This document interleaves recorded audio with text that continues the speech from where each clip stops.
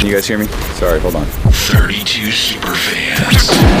I couldn't understand a word they were saying. Every angle of the NFL covered. You fired up for that, man? Huh? This. We on go time. We still on go. Hold on. The name of the hurricane is Hurricane.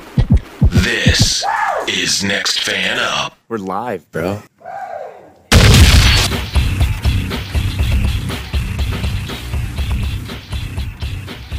Greetings and welcome to Championship Weekend. This is Next Fan Up, the sportscast for fans, by fans. I am joined today with two great fans. This is James, your Eagles fan. And look, if Conference Championship Sunday is anything like the divisional round games, we are in for a treat because my heart is still racing. First and foremost, I want to introduce one of the representatives who's basically the only team left of everyone on this podcast, Smug Nick for the Kansas City Chiefs. Nick, how are you doing? Doing all right. I've recovered from my multiple cardiac incidents from last weekend and feeling healthy. But I'm also just sort of adopting the NFL testing philosophy where as long as I don't see a cardiologist, my heart must be totally healthy. Oh, gosh. Yeah, and 13 seconds is definitely enough time to get something done, apparently. Apparently. Don't tell my boss that. And with us back after a week off, I have MJ here, our Falcons fan. MJ, how are you, sir? I'm actually pretty good and hoping we get some great football this weekend. All right. Well, let's jump right into news and notes here briefly. First, there were some coaching and GM hires, and let's rephrase. There were some GM hires and some coaching hires that have yet to be completely finalized, but are pretty much inevitably going to happen. So let's start with some of the GM stuff. The Chicago Bears hired Ryan Poles as their new GM. The New York Giants hired Joe Schoen as their new GM. And the Vikings hired Kwesi Adolfo-Mensah as their new GM. So far we've got three new GMs, two of which are minority hires. And the Bears quickly got to work after hiring their GM by hiring Colts defensive coordinator Matt Eberflus as their new head coach. The Denver Broncos then hired Nathaniel Hackett as their new coach, former Packers offensive coordinator. We also had Ben McAdoo, former Giants OC and head coach, being hired as the Panthers' new offensive coordinator. So with all that happening this week, and again, the head coaching hires of Eberflus and Hackett are not yet finalized, but deals are being finalized for them. There have not been any introductory press conferences as of yet for those two gentlemen. Nick, what strikes you most about the hiring cycle thus far?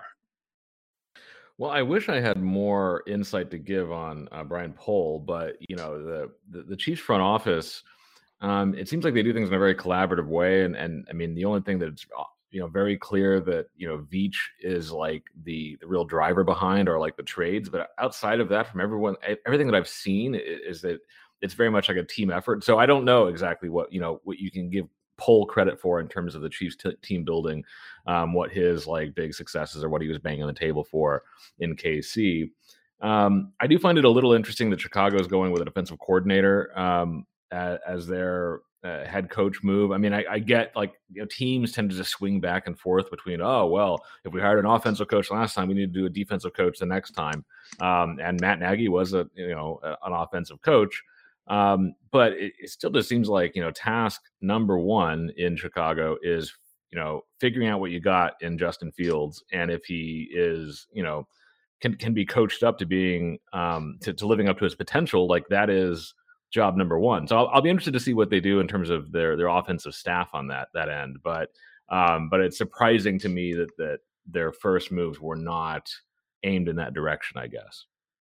All right, MJ, your thoughts on any of these hires? The ones that kind of give me We'll start with Chicago with Ryan Poles. Again, I'm kind of wondering just as well, if they're going to be able to get any talent around Fields so that he won't look as. I mean, he really kind of looked like a fish out of water at a few times this past season. Was his rookie year. Exactly. But also when I look at, and truth be told, I don't follow the Bears probably as much as a lot of the actual Bears fans do, but I couldn't tell you much about that Bears offense. I can't give you very many names. So it just has me wondering, do they need to get some better talent on that Bears offense? The other that has me interested is, and I hope I don't butcher his name, Kwesi Adolfo Mensah. Kwesi, yes. Thank you, Kwesi. That hire definitely has me interested. Because for him to go to Minnesota, who the Vikings aren't a bad team. I think the Vikings are probably a few pieces here and there away from being a really good team. So it'll be interesting to see what he does with his time in Minnesota and who he brings in as far as either draft picks or I don't know how much the GM has to do with free agent hiring or signings, I should say, but definitely it'll be interesting to see what he does in Minnesota. All right, now I'll say this because it was mentioned a day or two ago in our Slack chat, definitely before the coaching hires were announced, with two minority candidates actually getting GM positions in Kwesi Adolfo Mensah and Ryan Poles. The thought was maybe we'll see more minority hires for head coach. At this point, unfortunately, not so much. And is not to take away anything from the resumes of Hackett or Eberflus, but because it's just human nature to hire people that you have common backgrounds with, guys you most likely like to get a beer with. I hear this a lot in D&I, conversations that, when people are sent out to recruit from colleges, hire the person you most likely go get a beer with. Well, that's all fine and dandy until, you send a male, particularly a white male out there to do the hiring, and everyone he's hired is a young white male. And then you're trying to figure out, well, where's all the diversity hiring? And that's not to knock, again, anyone's resume here, but the correlation does kind of go hand in hand. The two coaches hired thus far, again, nothing to take away from them. But Nick, go ahead. Yeah, I was just gonna say, and I think you really see that when it comes to these coaches that are preaching that are like kind of culture over everything else. Right. Because it just these owners, most of them are billionaires who made their money through like the corporate world, and most of them are old white guys, pretty much all of them, all but one, all but one, yeah. And and so they are extremely susceptible to this sort of like motivational speaker, like managerial corporate, like we're going to change the culture of Microsoft sort of like talk. But that, and that like speaks to them and their own experience very well. But coaching an NFL team is so completely different in terms of you need to be able to motivate these men at a different level. If you're going to succeed as a football team, you have, guys from a very diverse set of backgrounds, even very diverse ages. You have guys that are like, fresh-faced kids coming out of, being successful college players to, dudes who are in their mid-30s with multiple kids and just, are very good at what they do, but they're kind of, they're family men at this point. And you need to get that whole wide range of dudes to be willing to bleed for you, on the football field.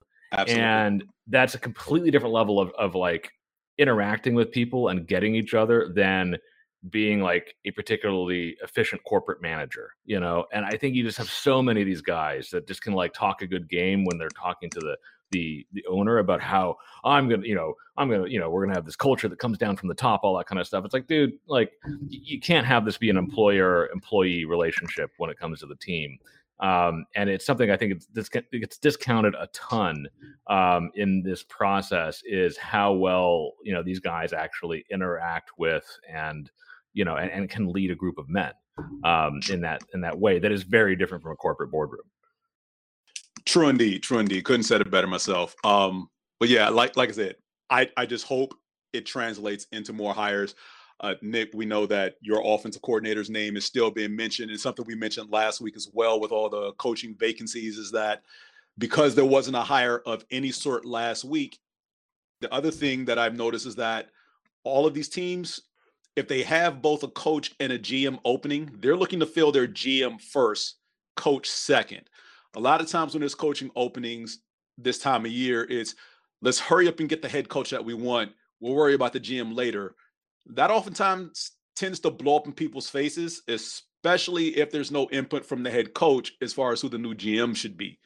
Because the coach has to, especially if the coach is not highly involved. If they are, there's one thing to be in the draft room and throw your opinion out there, but if they are in any way relegated from having a say-so in the talent that's being acquired, that necessarily doesn't go well when your GM and your head coach are not on the same page, because you got a GM going after players they believe should make the team better and a coach not being able to put said new players in a position to succeed. Not I've been really surprised. I've been surprised the teams are doing it that way, because if you look at the four teams that are left in the playoffs, I mean, the Bengals are always kind of their own situation because of their weird ownership and things like that. But okay, so Kansas City, who has more power there? Obviously Andy Reid over Brett Veach. Brett Veach is his guy. Okay, so the Rams, who do you think really has more power, Les Snead or McVay at this point? Snead. Les Snead is getting. Do you think Snead is a power broker there? I feel like at this point, McVay has the sort of prestige that it's more about Snead getting guys for him. Yeah, and that's what I mean. So, not to take anything away from what McVay has done on the field as far as managing all the talent, but as far as the sheer acquisition of said talent, I mean, remember, they have no first-round draft pick for at least, the next 2 or 3 years for all the talent they acquired. I mean, through all the success they have, the two biggest names on their team that they actually drafted are Cooper Kupp and Aaron Donald. Don't get me wrong, those nothing to slouch at, but Von Miller was acquired via free agency. Via trade with Denver. Odell Beckham Jr. was available through free agency, and there's only two teams who wanted to go to Green Bay and the Rams. They acquired their quarterback Stafford in a trade, and but that to me is kind of my point via trade. So I mean, they built this team mostly through trades, right? But I mean, Stafford had to have been McVay's guy. I mean, they're not going to trade what they did for Stafford without McVay saying, "This is the dude I want. This is the guy I need to run." I know we traded we traded hell and earth for Goff to get him in the draft, but it doesn't matter. We now know that he's not the guy. We need this guy. And I think, it's one of the, I think always like the test on this is just like, say the Rams have 2 terrible seasons. Say they go 6-10 twice in a row. One of those guys is going to get fired. Which one? I doubt it would be McVay. Of course. I don't know about that. but to round out the argument, you look at San Francisco, I think it's pretty clear that Shanahan is the leading personality there in that front office. That front office. You don't think it's Lynch?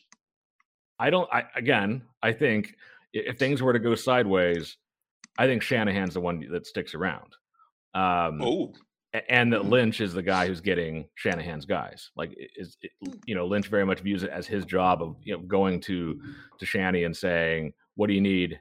What do you like in these? Whatever." And that's what the pipeline is built. It's not the GM saying, "We're going to build this my way, and you're going to make the soup with my ingredients." I don't think that's the way it's happening. And I kind of have to agree with that, considering with what Shanahan did with his time in Atlanta.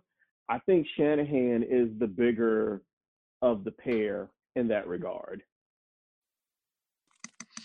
That's my point. I think most of the most successful franchises right now are built that way, where the head coach has the most effective institutional authority, and the GM is a kind of a complementary role to the head coach, who is really, buying into the head coach's vision in a way where it's like, my job is to get this guy what he needs. As opposed to a situation where the GM is like, okay, head coach, you are my employee, and I'm giving you these players, and you are going to win with them. And so that's why I find it strange that teams are going the other way around, that are hiring the GMs first. Is just my kind of point. The one pushback I would give you on that, though, is I think that can only work if you have a head coach who knows how to get the best out of his players.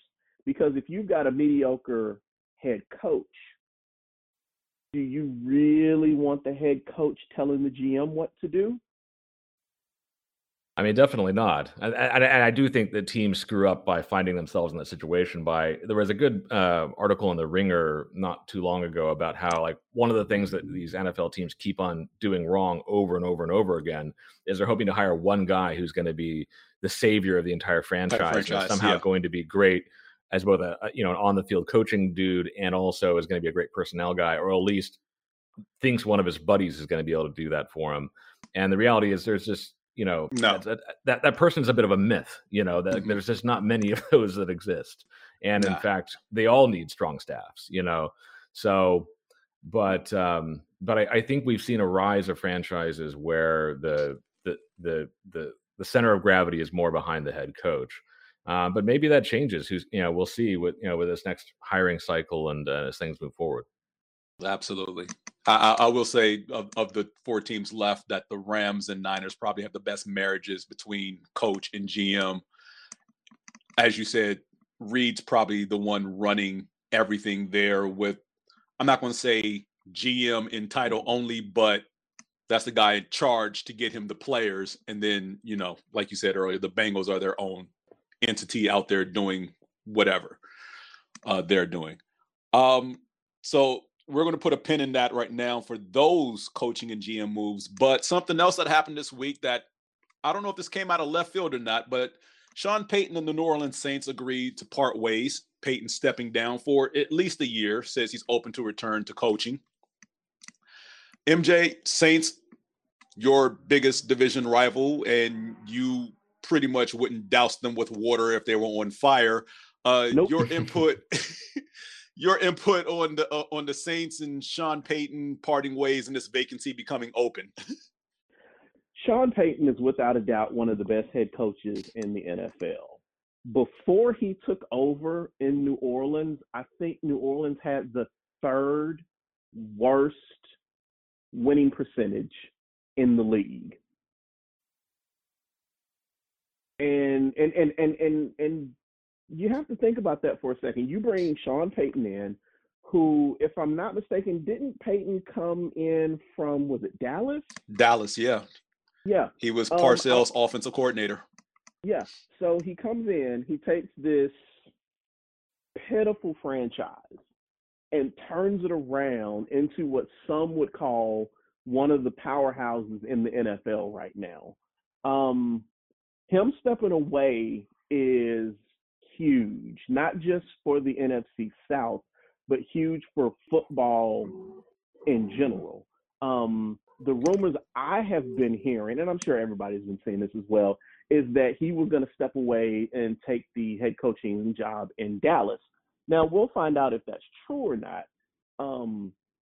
But I think him walking away from the Saints kind of puts them in a not so great position, because they're 70-ish million over the cap. Mm-hmm. Number of free agents as well, including Jameis Winston. You could make the argument that they've got no true starting quarterback. So yeah, that kind of puts them in a really interesting position. Then you factor in, I know Fontenot, who now is the Falcons GM, used to work for the Saints. I don't know what his position was in the organization, but I know it was in the front office. I don't know if he was assistant GM or whatever, but they lost some personnel over the last few years. So I think, I don't expect us to hear very much good out of the Saints for the next couple of years.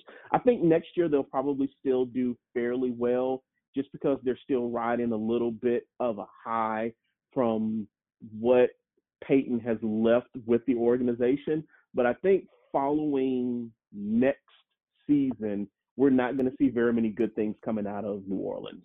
I think Peyton either stays in retirement, maybe does some commentating, or I could actually see him coming back and taking the job in Dallas, because I just don't see that dude stepping away from football completely just yet, because he was with the Saints for, 15 or 16 seasons? Yep. That's a long time to just say, all right, I'm out, and walk completely away from the game. Nick? Yeah, I kind of agree. In some ways, I think this was almost kind of a mutual thing of just like that. It seems like Sean Payton has been looking out the door a little bit for a while, and it just sort of seems like things were kind of coming to their natural end here. With with Breeze's retirement now 1 year ago, all that kind of stuff. They're now facing cap hell for a year. What else is new in New Orleans? But like particularly acute next year. And sure, they could probably restructure things, keep kicking the can down the road. But with a not great quarterback draft next year, why not just experience cap hell and sort of organically tank for a year and then restart it with somebody new, or at least give somebody the reins who is, you think you want behind the rebuild. And then Peyton gets his, 1 year vacation, and maybe we'll see him on Monday Night Football or something. But it does seem like he's destined for that Dallas job. But interestingly, though, if he were to walk away and never, ever, ever come back, I mentioned your guys' thoughts in terms of just, knee-jerk reaction, golden jacket or no for Mr. Sean Payton? I would say yes, and not just – it's not the record, it's not the Super Bowl, it's what he helped bring to that community. And I think that's pretty much the speech that the representative for the Saints in the nomination room makes. It's beyond the coaching, it's beyond the talent, the way he basically out-leveraged defenses with his schemes and game planning. I think that's a starting point, but that's not the selling point. I think the selling point is what he brought to that New Orleans community. So for that alone, I think an impassioned speech based on that alone, with some detractors, he'd get in. The only question is, would it be first ballot or not? And I don't think it'd be first ballot. And that's where the real debate is. I don't think it's first ballot either. Oh, I definitely think it's first ballot. And this is coming from me. Where's the real MJ? I think you bumped your head. He's again, third worst winning percentage in the league is what they were when that man took over. He's going in first ballot. And the argument, I think, will be a combination of, as James said, what he brought to that New Orleans community. And I think it will be based on what he did. I think what he brought to the community will, as far as the speech and the way it's presented, will be based on what he did for the Saints organization. But yeah, no, he's going in first ballot. Even I can't deny that. I don't like. Again, I love the city of New Orleans. I hate the Saints, but yeah, he's first ballot. He is. There's no denying it. The man is first ballot. The only thing I would add is just that, I think the argument against him is just simply that, one might argue that he underachieved just given Breeze's career and some of the offensive talent they had there through the years, and they just never got the defense right for a big chunk of that. And that's what killed them. And it just, it seems like one ring is not enough given some of the talent there. But I would say the tiebreaker for that kind of stuff always is like those teams were memorable. Like, even if they weren't even some of the years that the Saints missed the playoffs, they had extremely memorable games throughout the season. They were always a must-watch team, and those are the guys that lead those sorts of teams that where a decade from now we're all going to remember some of those games. Those are the guys that go in the Hall. True indeed. Before we get to another potential Hall of Fame candidate, the Dallas Cowboys have reassured McCarthy will return this season as the head coach, and Dan Quinn has pulled his name from all coaching openings as of this point, says he wants to help Dallas win a Super Bowl. So he is staying put as Dallas's defensive coordinator. Either of you care to weigh in on either of those decisions that came down? I think Quinn sticking around as DC for a couple more years is definitely the right move. And that kind of, to me, says that in a couple years we will definitely see Sean Payton in the Dallas head coaching job, because Dan Quinn he's an excellent defensive coordinator, and he's gonna need a head coach who is offensive minded. And yeah, I think he's sticking around for a few more years.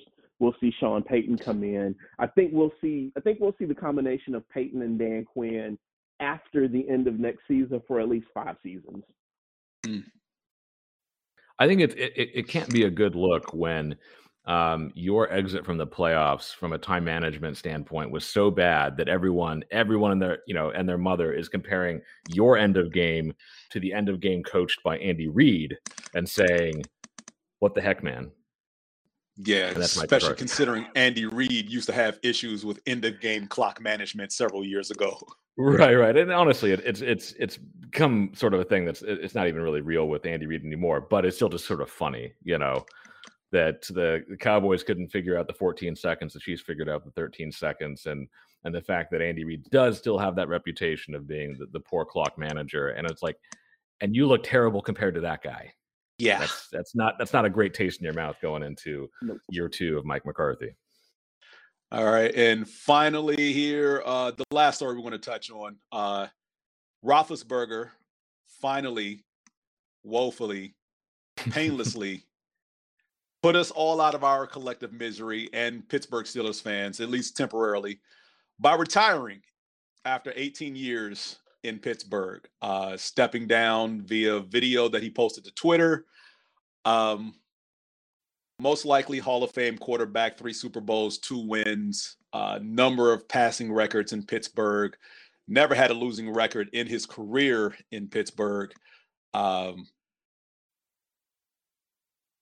It's pretty much all I got to say about the guy. I definitely think he goes in. I think it sucks that management over there hasn't really thought about this over the last 2 years and at least tried to find someone to groom for when he inevitably steps down. And I think it sucks that he waited 2 years too long to finally retire, because say what you will about these last 2 seasons, he did not look good. And yes, not this past season, but 2020, when they started 11-0, he started to nosedive very quickly before they started losing 4 or 5 down the stretch. But yeah, he is stepping down. Nick, first crack here.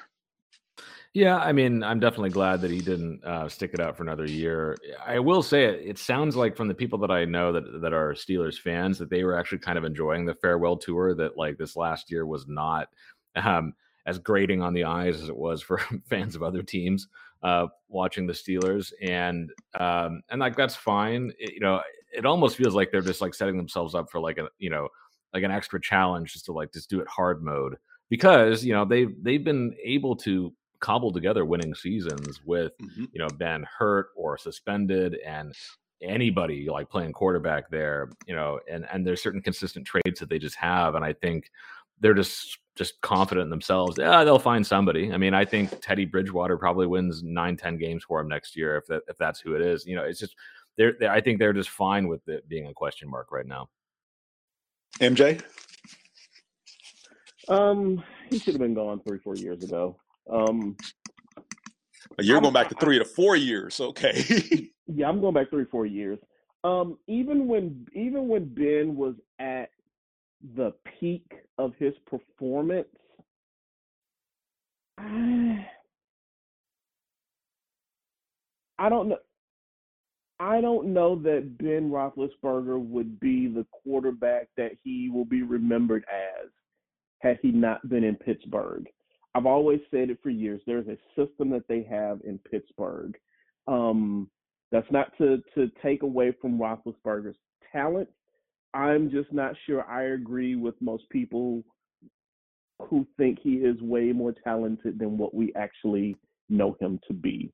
But yeah, I think he should have been gone 3-4 years ago. He's been on a steady decline, and it's just it's been clear, at least to me, over the last 3 to 4 seasons, that he should have been retired and walked away from Pittsburgh. Well, ultimately, when his name comes up, he will be compared to the other two quarterbacks in his draft class, Eli Manning and Phillip Rivers. And again, I've said this plenty of times before. Of those three, I think Ben is the surefire lock. Manning and Rivers aren't Hall of Fame quarterbacks, in my opinion, because I feel like their numbers are similar. The only difference is that Eli has 2 rings, Rivers doesn't. But, you know, Ben has the numbers and the rings to warrant consideration, if not get in. So that's pretty much where I stand on that. And my position still hasn't changed looking back. I mean, compared to those two, yeah. And because that's basically what the argument's going to be. Yes, he played in an era where basically Tom Brady still owned the conference, but they were the only team to consider, you know, I would say with occasions to the Baltimore Ravens, the only other team to really provide consistent competition to make Patriots fans nervous if they met in the playoffs of, we might lose this game. Yeah, them and the Peyton Manning Colts, then Broncos. But either way, I do think he ends up in. I think Eli does eventually, because, as you mentioned, just purely because of the rings. And I think Rivers is still on the outside looking in. Hello, it is Ryan, and I was on a flight the other day playing one of my favorite social spin slot games on ChumbaCasino.com. I looked over at the person sitting next to me, and you know what they were doing? They were also playing Chumba Casino. Coincidence? I think not. Everybody's loving having fun with it. Chumba Casino is home to hundreds of casino-style games that you can play for free anytime, anywhere, even at 30,000 feet. So sign up now at ChumbaCasino.com to claim your free welcome bonus. That's ChumbaCasino.com and live the Chumba life. No purchase necessary. VGW. Void where prohibited by law. See terms and conditions. 18+. Hello, it is Ryan, and we could all use an extra bright spot in our day, couldn't we? Just to make up for things like sitting in traffic, doing the dishes, counting your steps, you know, all the mundane stuff. That is why I'm such a big fan of Chumba Casino. Chumba Casino has all your favorite social casino-style games that you can play for free anytime, anywhere with daily bonuses. That should brighten your day a little. Actually, a lot. So sign up now at ChumbaCasino.com. That's ChumbaCasino.com. No purchase necessary. VGW. Void where prohibited by law. See terms and conditions. 18+. All right. Let's move on here to the games this weekend, Championship Sunday. And we start first with the AFC Championship. The Cincinnati Bengals visiting the Kansas City Chiefs.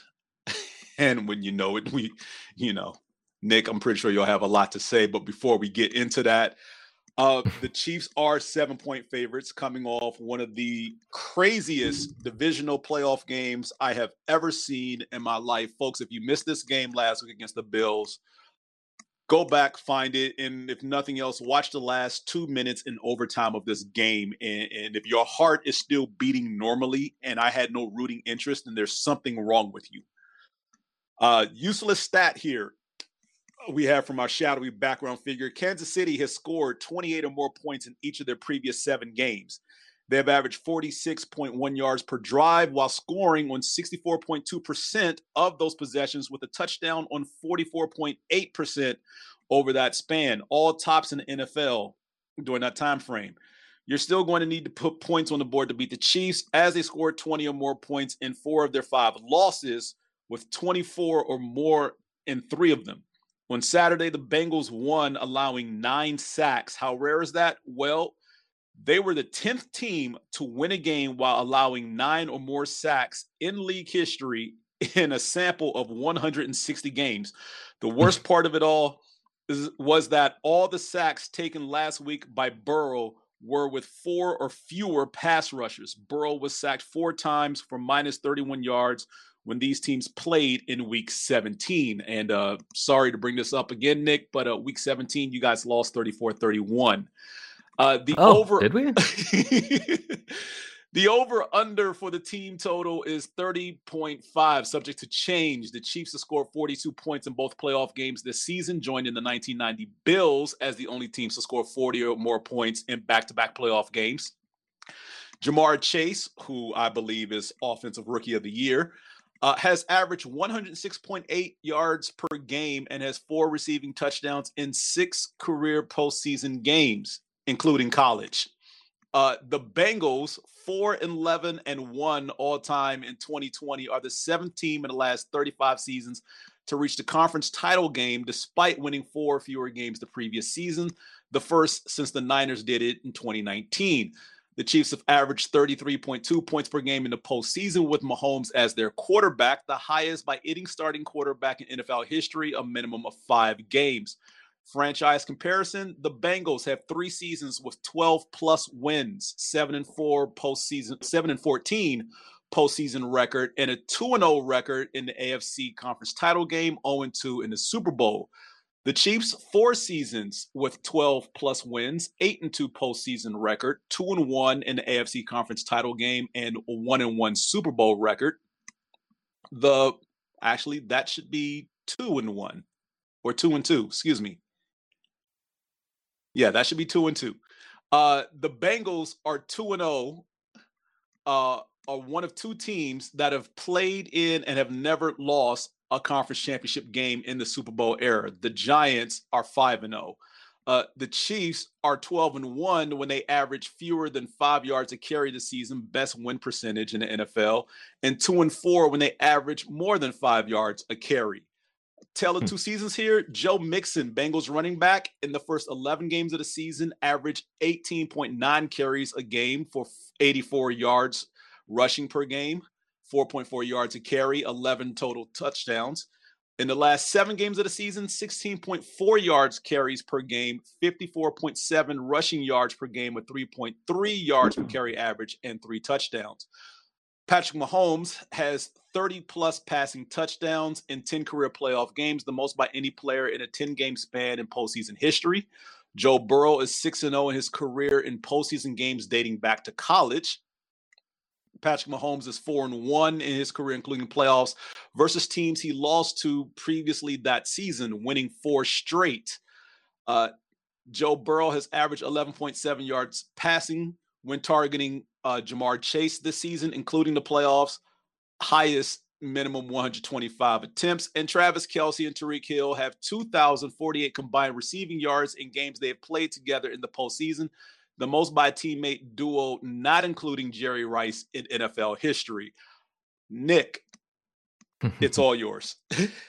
Man. Okay, so you just threw a ton of numbers out there. I think maybe my favorite is the Mahomes 4-1 against teams in the playoffs against teams he lost to in the regular season, because that one loss was the last Super Bowl.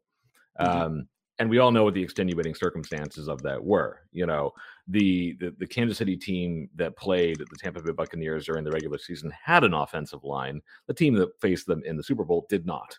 And that wasn't that, oh, there was something schematic that changed. No, the guys physically were not there anymore. Right. They were injured. And I think unless you can come up with some sort of an extenuating circumstance here, I just don't see how the Bengals win this one. Now, look, I mean, I think this very well could be another close game. Will it be as close as maybe the most razor edge playoff game we've ever seen in terms of the Chiefs Bills last week? I don't know. But I will say, if you look at that, if you give the rewatch of that Week 17 Chiefs Bengals game, I've seen some takes out there that somehow like the Chiefs played a great game and the Bengals still won. Like, Chiefs did not play a great game. There were a lot of stuff that went on there. The Chiefs only scored. They went in with a multiple score lead into the half, but they only scored 3 points in the second half. They had 10 penalties, 6 of which gave the Bengals first downs because there was a ton of stuff on defense. The Chiefs were fairly unlucky with the officiating of that game. I didn't think it was officiated particularly well, but I'm not going to complain about that. The fact is that it just wasn't.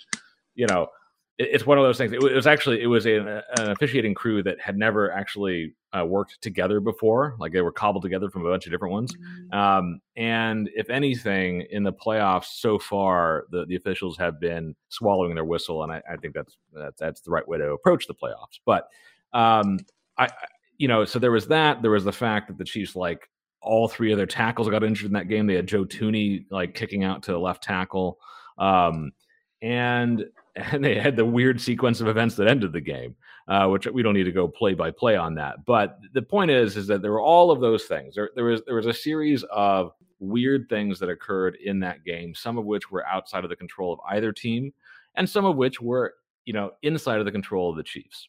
Now, among the things that were outside of the control, also, I didn't even mention that, one of those penalties took a kickoff return for a touchdown off the board. But anyways, of the things that were major contributors to that loss that are under the Chiefs' control were the Chiefs had a terrible defensive game plan for the Bengals the first time around. And look, I like Spags. I think he's a good defensive coordinator. I think he, I think he generally gives the Chiefs the best chance to win week in, week out. But because he is aggressive and because he has a certain philosophy, you live and you die by the Spags. And that was a week that we died by the Spags because his philosophy is everything, invest everything up the middle, heavily in your defensive line for pressure. Have your most talented guys on the next levels of the defense also be in the middle because the outside throws are lower percentage anyway. And as long as the opposing quarterback is under pressure, especially, and you're doing the job in terms of like limiting run gains on the first couple of downs, no matter what, any throws to the outside are going to be probably under duress anyway, and it's already low percentage. And so even if we don't have great corners out there, as long as they're in roughly the right position, the math just works out that those are going to be unsuccessful plays over time.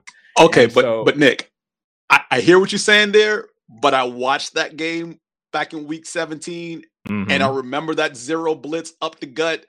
Yep. And I hear what you're saying on the outside throw, but one of those wide receivers on the outside is, again, most likely going to be our offensive rookie of the year. That's what I was getting to.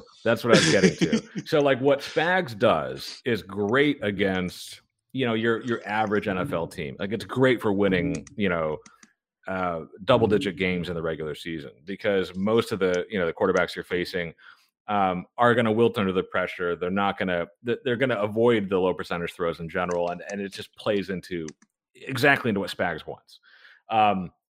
The Bengals are like the kryptonite to this defense because they have maybe the best pair of outside weapons in the league. I mean, Jamar Chase and T. Higgins, man, like those are two guys. It's not just the fact that they're both extremely talented, but they have big bodies. They're both fast and large, and they can fight for those 50-50 balls. And you have Joe Burrow, who's a guy who, even if he doesn't have an offensive line, he doesn't matter how pressured he is. He trusts those outside guys. He doesn't care. He'll throw those 50-50 balls over and over and over again. As long as he sees those guys are one-on-one, he's throwing it. And that's just what happened over and over and over in that game. And it was just at some point, it's like, Spags, have you not watched this game? Like, we're deep into this game. Can you please change the strategy here? And nope, zero blitz on 3rd and 27. And that was essentially the game. We're like, okay, once again, Jamar Chase single covered, completion for 30 yards, and they continued that drive. And then the officials helped out. And either way, they won. And so, I can't imagine the Chiefs coming into this game with the same strategy. For all of his faults in terms of sometimes being stubborn in-game adjustments, Spags is actually, I think, is a very good coach in terms of adjusting the game plan week to week. And, they saw the tape too. The big wild card here from an injury standpoint is Honey Badger's availability because he's out. He's in the concussion protocol as we speak right now. As far as I've seen, he was practicing, but hasn't been cleared. And so, in terms of giving help to those outside guys against those weapons, without Honey Badger in there, we're talking about Juan Thornhill, which is a thumbs up, and Dan Sorensen, which is a thumbs down. And so, that's going to be critical. I mean, his availability is going to be big. You could see the lack of his presence in the game against the Bills, where he got knocked out in the first drive Yeah. And, you know, that game would have been played differently if he had been there the whole time. And so but at the same time, I just, you look at the struggles that the Bengals had in protecting Burrow. I don't imagine they're going to be doing much better against this Chiefs D line. And as long as they can just do something that, as long as they mix it up a little bit, I think they're going to be fine. And again, on the offensive side of the ball, playoff Mahomes is still, kind of just a different level than regular season Mahomes. He and the whole trio, him, Kelsey, and Hill, just go next level when it comes to this. The one other guy I just wanted to shout out is just simply that on the offensive side of the ball, I have been banging the table for like 2 years for the Chiefs to really invest in a second wide receiver, someone to take the pressure off and someone who can really exploit a one-on-one when teams are doubling both Kelsey and Hill. And extremely quietly, Byron Pringle has kind of become that guy. Yeah, yes. And that's what's sort of crazy. I don't think anyone's really taken note of it. But, basically, so Sammy averaged like 537 yards per season in his 3 seasons with KC. Mm-hmm. Pringle had 568 this year. Sammy never had more than 3 touchdowns in the regular season and just 1 in the postseason. Pringle already had 5 this year and 3 in the playoffs through the last 2 games. And Mecole Hardman, who I've also been critical of, now that he's like upped his consistency and he's not dropping the balls, they actually get quite a lot of value out of him in plays designed for him. And I think because of that and the way that the running game has come on and the way that the O-line is now, they figured out how to best run behind it. This may be the most well-rounded Chiefs offense that we've actually seen under Mahomes, which is kind of crazy to think. Like as nuts as the game against the Bills was, where the Chiefs scored 42 points, Mahomes didn't attempt a single pass of over 20 yards in that whole game. And so like this whole season, they've been saying like, oh, well, if you just take away the deep ball, can Mahomes handle it? Can he do it? It's like, well, he just put up 42 without a single deep pass. Yeah, the Bills were consistent in that too high safety look, and they stayed with it all game. Yeah. MJ, anything to add? The only thing I'm going to add, because I'm picking Kansas City to win this weekend, is as good as both of these teams are, if Cincinnati lets Kansas City do to Joe Burrow what the Bills did last week, they are not going to win this game. You cannot let. Oh, you mean the Titans? I'm sorry. Yes, thank you. Sorry, the Titans. Yeah. You cannot let your quarterback get sacked 9 times and still expect to win this game. I'm already picking Kansas City to win, but if they get that much pressure on Burrow, it's going to be a slaughter. Yeah, the only thing I'll add here is, Nick, you said it best. Playoff Mahomes is a totally different animal than a regular season Mahomes. And granted, these 2 teams did meet 5 weeks ago. I hope your defensive coordinator has learned his lesson about zero blitzing as far as when to do it and when not to do it. 3rd and over 20, I just play coverage. If they get 10 and decide to go for it on 4th and 10, then let them play coverage again. But yeah, I probably would rely on the front 5 or 6 to get pressure and just try your best to limit the wide receivers, because as young as they are, they're still dangerous, and I wouldn't want to leave any one of them, especially not Chase, one-on-one. And going back to the Bills game this past Sunday, the only knock I have on that game is that, like you said, when Honey Badger went out and Sorensen came in and was pretty much the guy on like 90% of the defensive snaps from that point forward after Matthew went out, I'm surprised the Bills didn't throw the ball a lot sooner than they did, because they tried to stick with a running game in the first half, and in the second half, they decided, you know what, let's just air it out. I feel like that game would have went a completely different direction if they just decided, let's just spread, throw it deep, because Sorensen's in there, and that's the guy we're going to pick on. How their offensive coordinator didn't find that mismatch and exploit it, I have no idea. My final note on the game was just that so the last matchup between the Chiefs and the Bengals was in Cincinnati, and granted, it's been kind of bulletin board material that is absolutely almost unfair because it was a quote that he gave in like October or something like that. But Burrow was talking about how NFL stadiums, they're like none of them are as loud as the SEC. It's like, well, buddy, you're going to Arrowhead and the AFC Championship game, and and Kansas City fans are like that, SNL Will Ferrell character. They cannot control the pitch or tone of their voice. We're loud, we're proud, get used to it. Yeah, and Arrowhead Stadium, I still believe, is one of the top 3 or 4 loudest stadiums in the league, only behind or up there with Seahawks and their home field and the Saints and their dome. According to Guinness World Book of Records, the loudest period that they've measured, and by far the loudest outdoor stadium worldwide. Yeah. So there you go. We're all going with the Chiefs here on this one. It is Ryan here, and I have a question for you. What do you do when you win? Like, are you a fist pumper, a woohooer, a hand clapper, a high fiver? I kind of like the high five, but if you want to hone in on those winning moves, check out Chumba Casino. At ChumbaCasino.com, choose from hundreds of social casino-style games for your chance to redeem serious cash prizes. There are new game releases weekly, plus free daily bonuses. So don't wait. Start having the most fun ever at ChumbaCasino.com. No purchase necessary. VGW. Void where prohibited by law. See terms and conditions. 18+. The NFC Championship game. And by the way, the AFC Championship will be 3 p.m. on CBS. The NFC Championship, 6:30 on Fox, features division rivals, San Francisco 49ers traveling to the LA Rams. The Rams are 3.5-point favorites. And before I get into my useless stat, I will remind everyone listening that while, yes, the Rams are at home and are favored by slightly more than a field goal, they have lost the last 6 in a row to the 49ers.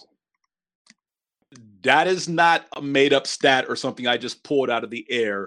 You can actually look this up and see it. 3 years in a row, they have been swept by the 49ers. The useless stat says the 49ers and Shanahan have now won each of the past 6 meetings versus the Rams, winning 5 of those 6 as underdogs. The Rams are 24th in the league in turnovers per game, 1.4, while having multiple turnovers in 10 games, tied for most in the league.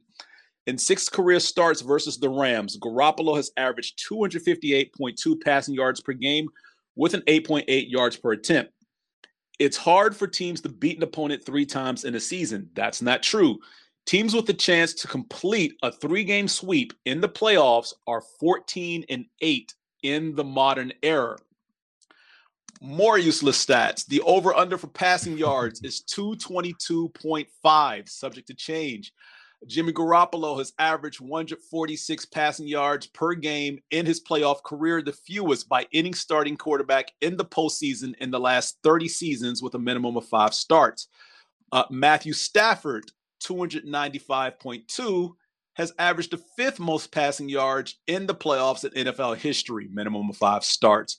Welcome to SoFi Stadium. This is the first instance in NFL history of a conference championship and a Super Bowl being played in the same stadium in the same postseason.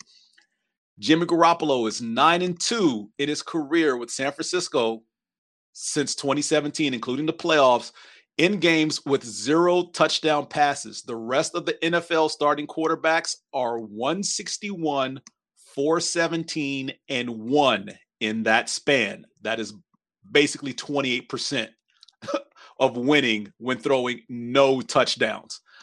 Matthew Stafford is the 17th quarterback over the last 40 seasons to start a conference championship game in their first 3 seasons with a team.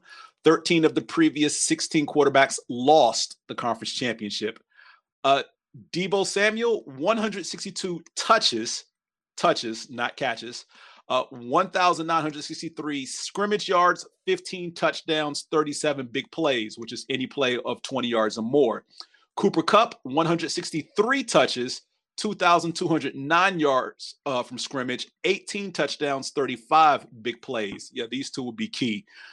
This is the 9th time since divisional realignment in 2002 that a team is facing a divisional opponent in the playoffs after defeating them twice in the regular season. The team that won in the regular season is 5-3. The Rams are 0-2 against the Niners this season, 14-3 versus all other opponents, and have lost 6 straight versus Frisco since 2019. Garoppolo has fewer than 175 passing yards in each of the 4 career playoff wins, the most such wins in NFL history in the NFL since 2000. The Rams have won 7 of their last 8 games, the only loss being in Week 18 to San Francisco, tied with Kansas City for the best record in the NFL since Week 13, including the playoffs. Entering the conference championship, the Niners have 2 touchdowns and 20 offensive possessions this postseason. Tell the 2 seasons, Matthew Stafford versus the Blitz, 88.9 completion percentage, 12.4 yards per attempt, 2 touchdowns, no interceptions, for a 158.1 rating. Versus no blitz, 60.9% completion, 5.8 yards per attempt, 2 touchdowns, 4 interceptions, 63.3 passer rating. According to Next Gen Stats, the 49ers have 5 players with 6 or more quarterback pressures this postseason. No other team has more than 2 such players. Matthew Stafford has a 10.0 completion percentage, 1 passing touchdown, 3 interceptions, and a 43.3 rating when targeting Odell Beckham Jr. on deep passes, including the playoffs. And finally, the Niners have allowed 1 player to rush for 60 or more yards in a game since Week 10. That is Seattle's Travis Homer. 73 of his 80 yards were on a fake punt. MJ, since you're the another NFC fan here, your take on this matchup.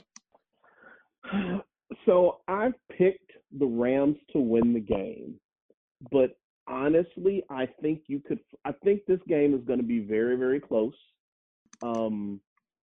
This is one of those games, James, that I know I've talked to you about just letting the flip of a coin pick it. I really think this game could be decided by the flip of a coin. The biggest advantage that I think the 49ers have is their run game and Deebo Samuels. That man can do some amazing things on the football field.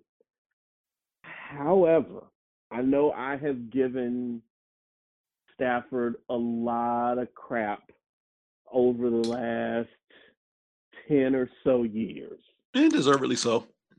And deserve it. Well, the more and more I think about it, honestly, I'm not sure if he deserved all of the crap that I gave him. He definitely deserved a lot of it. Some of it is just good old college rivalry, but some of it is, you made some pretty poor decisions. But I know I give him a lot of crap for have never won a playoff game. But his time with the Rams, I think he's playing like a different quarterback.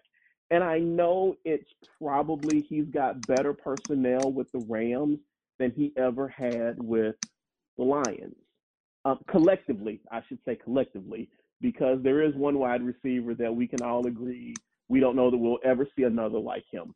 But collectively, he's had better talent with the Rams than he ever had in Detroit. And I think that he recognizes that, and he recognizes that he's got to do something. And he's been doing it. Granted, he's thrown a lot of interceptions this season. He's done a lot of things to try and lose games, but he's won some amazing games. And in that regard, I have to pick the Rams because the Rams have made me a believer in Matthew Stafford. Whoa, stop. Time out. Exactly. Who are you? What have you done with MJ? I think pod people are invading. Exactly. Oh my gosh. Nick?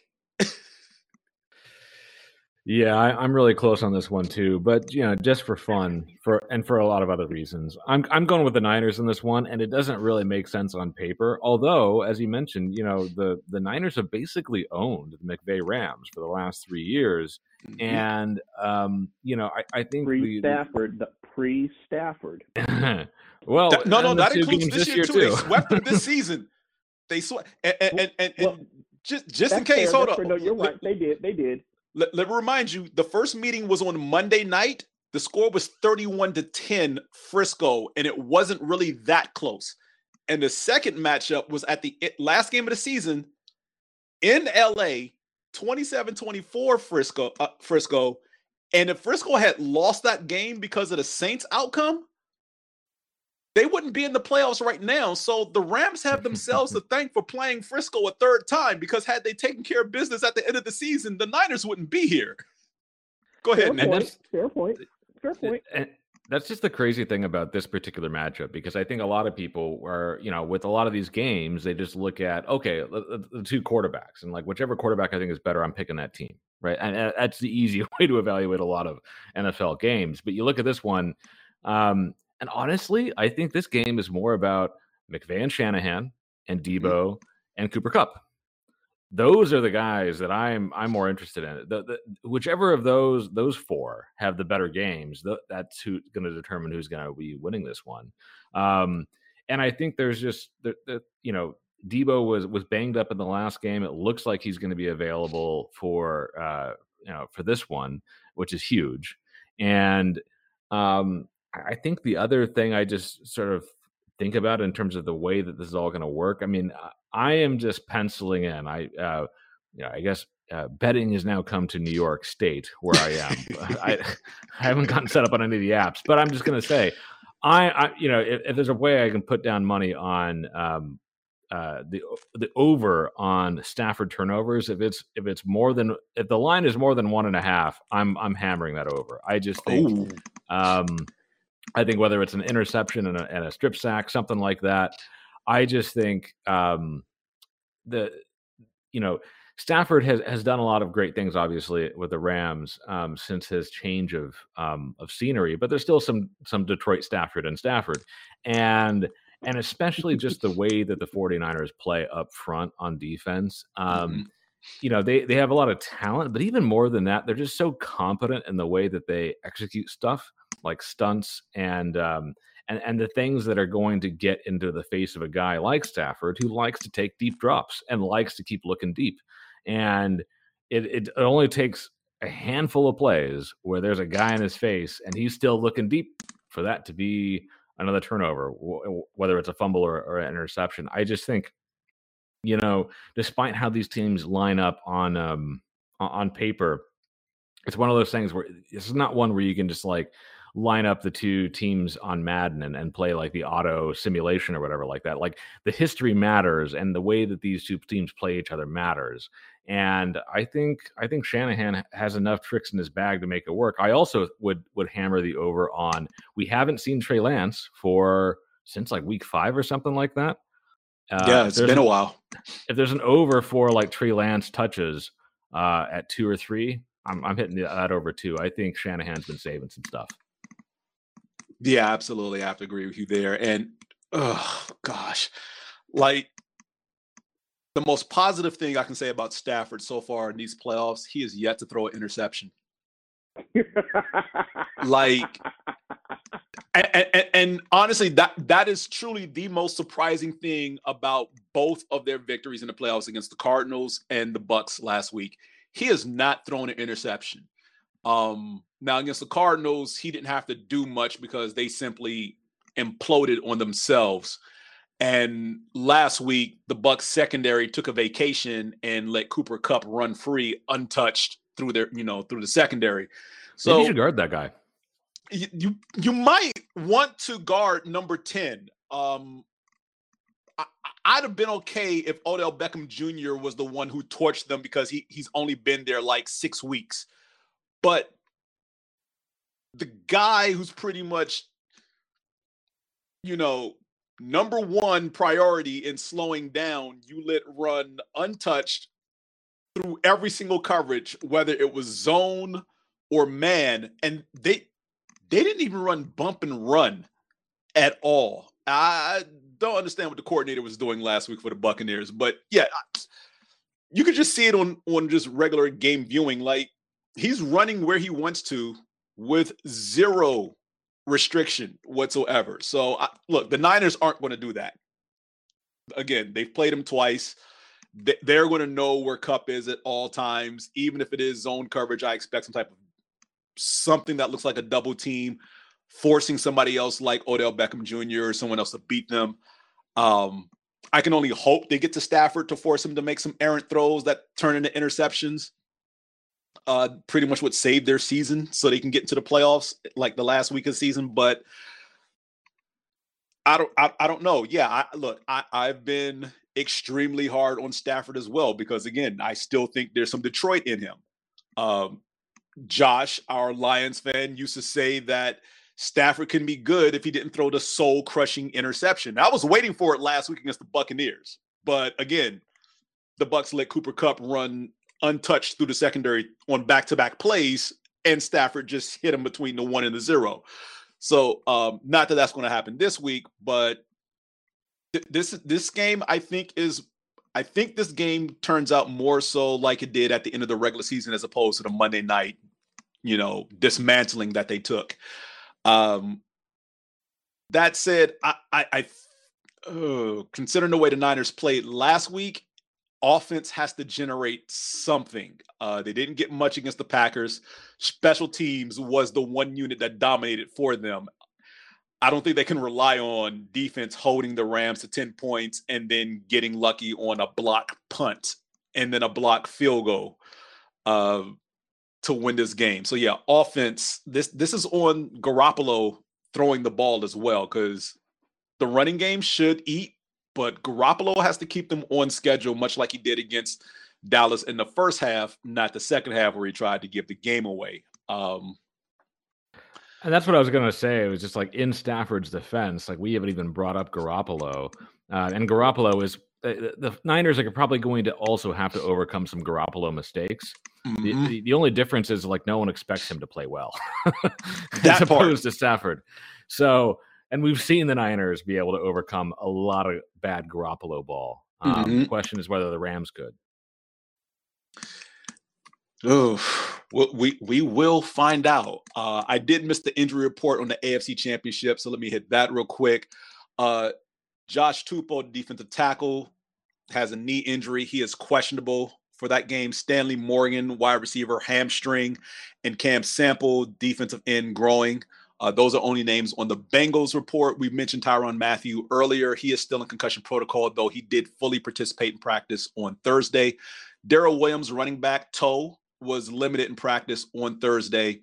And Chris Lemons will remain on injury reserve for the rest of the season. That was announced. So Lemons will not return in any way. Kalen Saunders was activated from injury reserve, so he may be available for this as well. For the Niners, just, oh my gosh. Jeff Wilson and Elijah Mitchell, both running back, show up on the injury report, ankle and knee respectively. Tavon Wilson, the safety, had a foot injury. The practice period did expire on Wednesday, so he will remain on injury reserve. They were not able to get him going. Trent Williams suffered an ankle sprain in the win over the Packers. So he is currently on the injury report right now. That's going to be huge if he can't go. For the Rams, Van Jefferson has a knee injury, so he was limited in practice. Taylor Rapp, the safety, is in concussion protocol. Joe Noteboom, their tackle, suffered a pectoral strain, so he is questionable for the game on Sunday. And Ernest Jones, linebacker, has a chance to return from IR to play in the game Sunday with his ankle injury. Gentlemen, one more thing I have to mention about this game. The referees for this game, starting with the AFC Championship, is Bill Vinovich. He will be the head referee for the game. In games that he refereed in 2021, the Bengals are 1-2. The Chiefs are 2-0. He also was that crew for Super Bowl 54, which the Chiefs won over the Niners, which we may see a rematch of in a couple weeks. Indeed. The NFC Championship head referee is Carl Schaefers. in 2021, the Rams were 1-0 in games that he refereed, and the Niners were 2-1 in games that he officiated. So actually,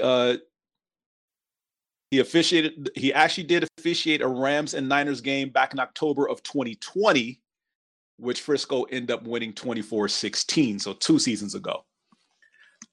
So always know who your officials are, I like to say.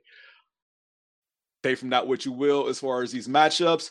Anything either of you would like to add as far as the games this weekend? No, nothing that really jumps out. Yeah, I would bet against this weekend being as close as last weekend. Really? It's still going to be plenty fun. Yeah.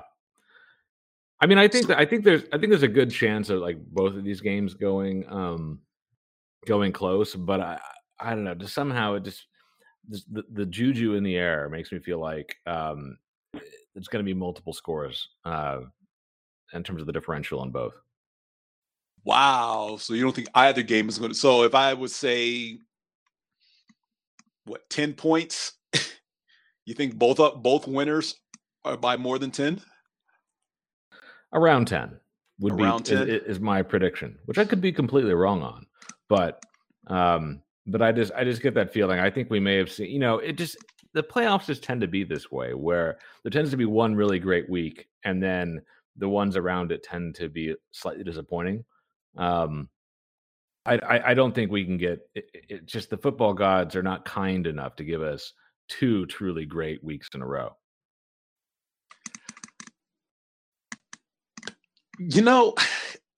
Considering the possible matchups that we have for the Super Bowl with these 4 teams, I really don't want to agree with you. But if there is a blowout or 2 this weekend, then maybe the Super Bowl is closer, and then vice versa. If these are close games, the Super Bowl might be a coronation for somebody as opposed to a close contest.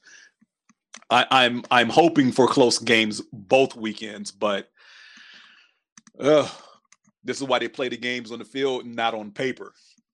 Right. So.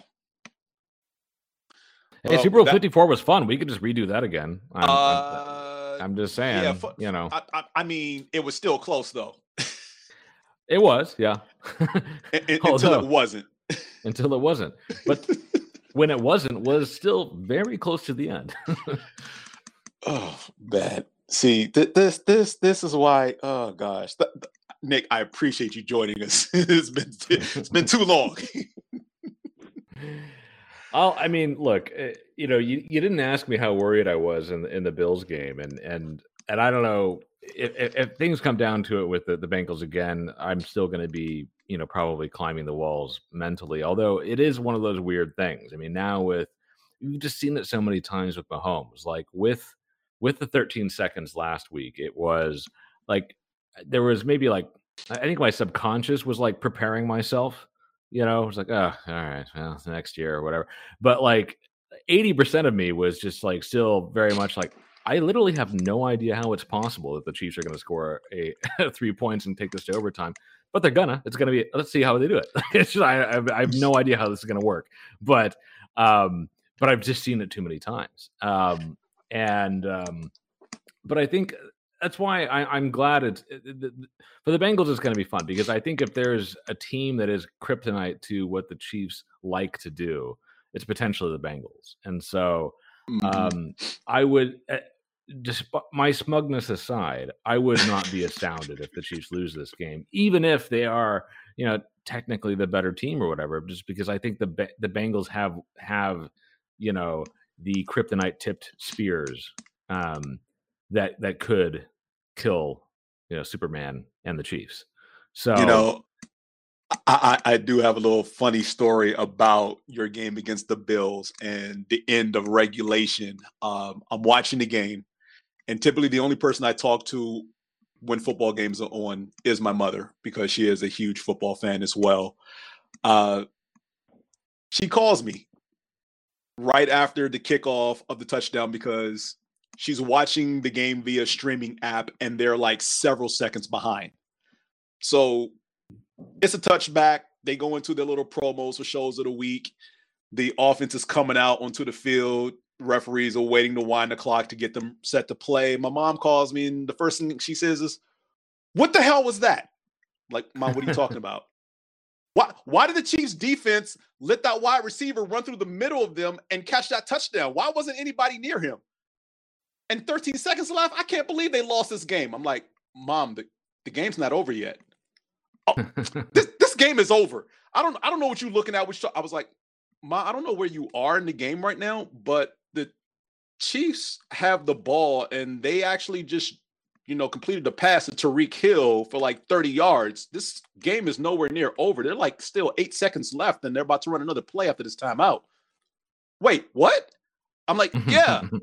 So I don't know what's going on with your slow down streaming app, but this is what's happening right now. Oh, well, just call me back when the game is over because I can't handle this anymore. Okay, bye. So we all know what happens later. She literally did not watch any more of the game. And when Kelsey catches the touchdown pass from Mahomes, I call her back and I'm like, okay, so the Chiefs won in overtime with a touchdown to Kelsey. Are you serious? Yeah.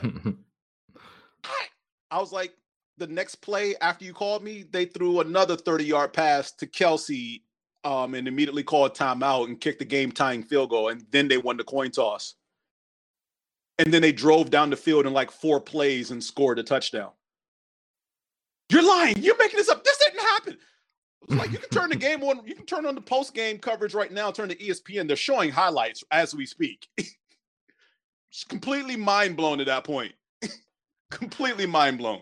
And I'm just like, but the whole point, like when she's calling, complaining about the last Gabriel Davis touchdown, this game is over. And look, I get it, Nick. You're probably thinking there's no way in hell they get anything with 13 seconds. But I'm like, it's Mahomes and Reed. And I've seen crazier shit before, with your Chiefs doing stuff, whether it's the end of half or the end of game to getting scoring position.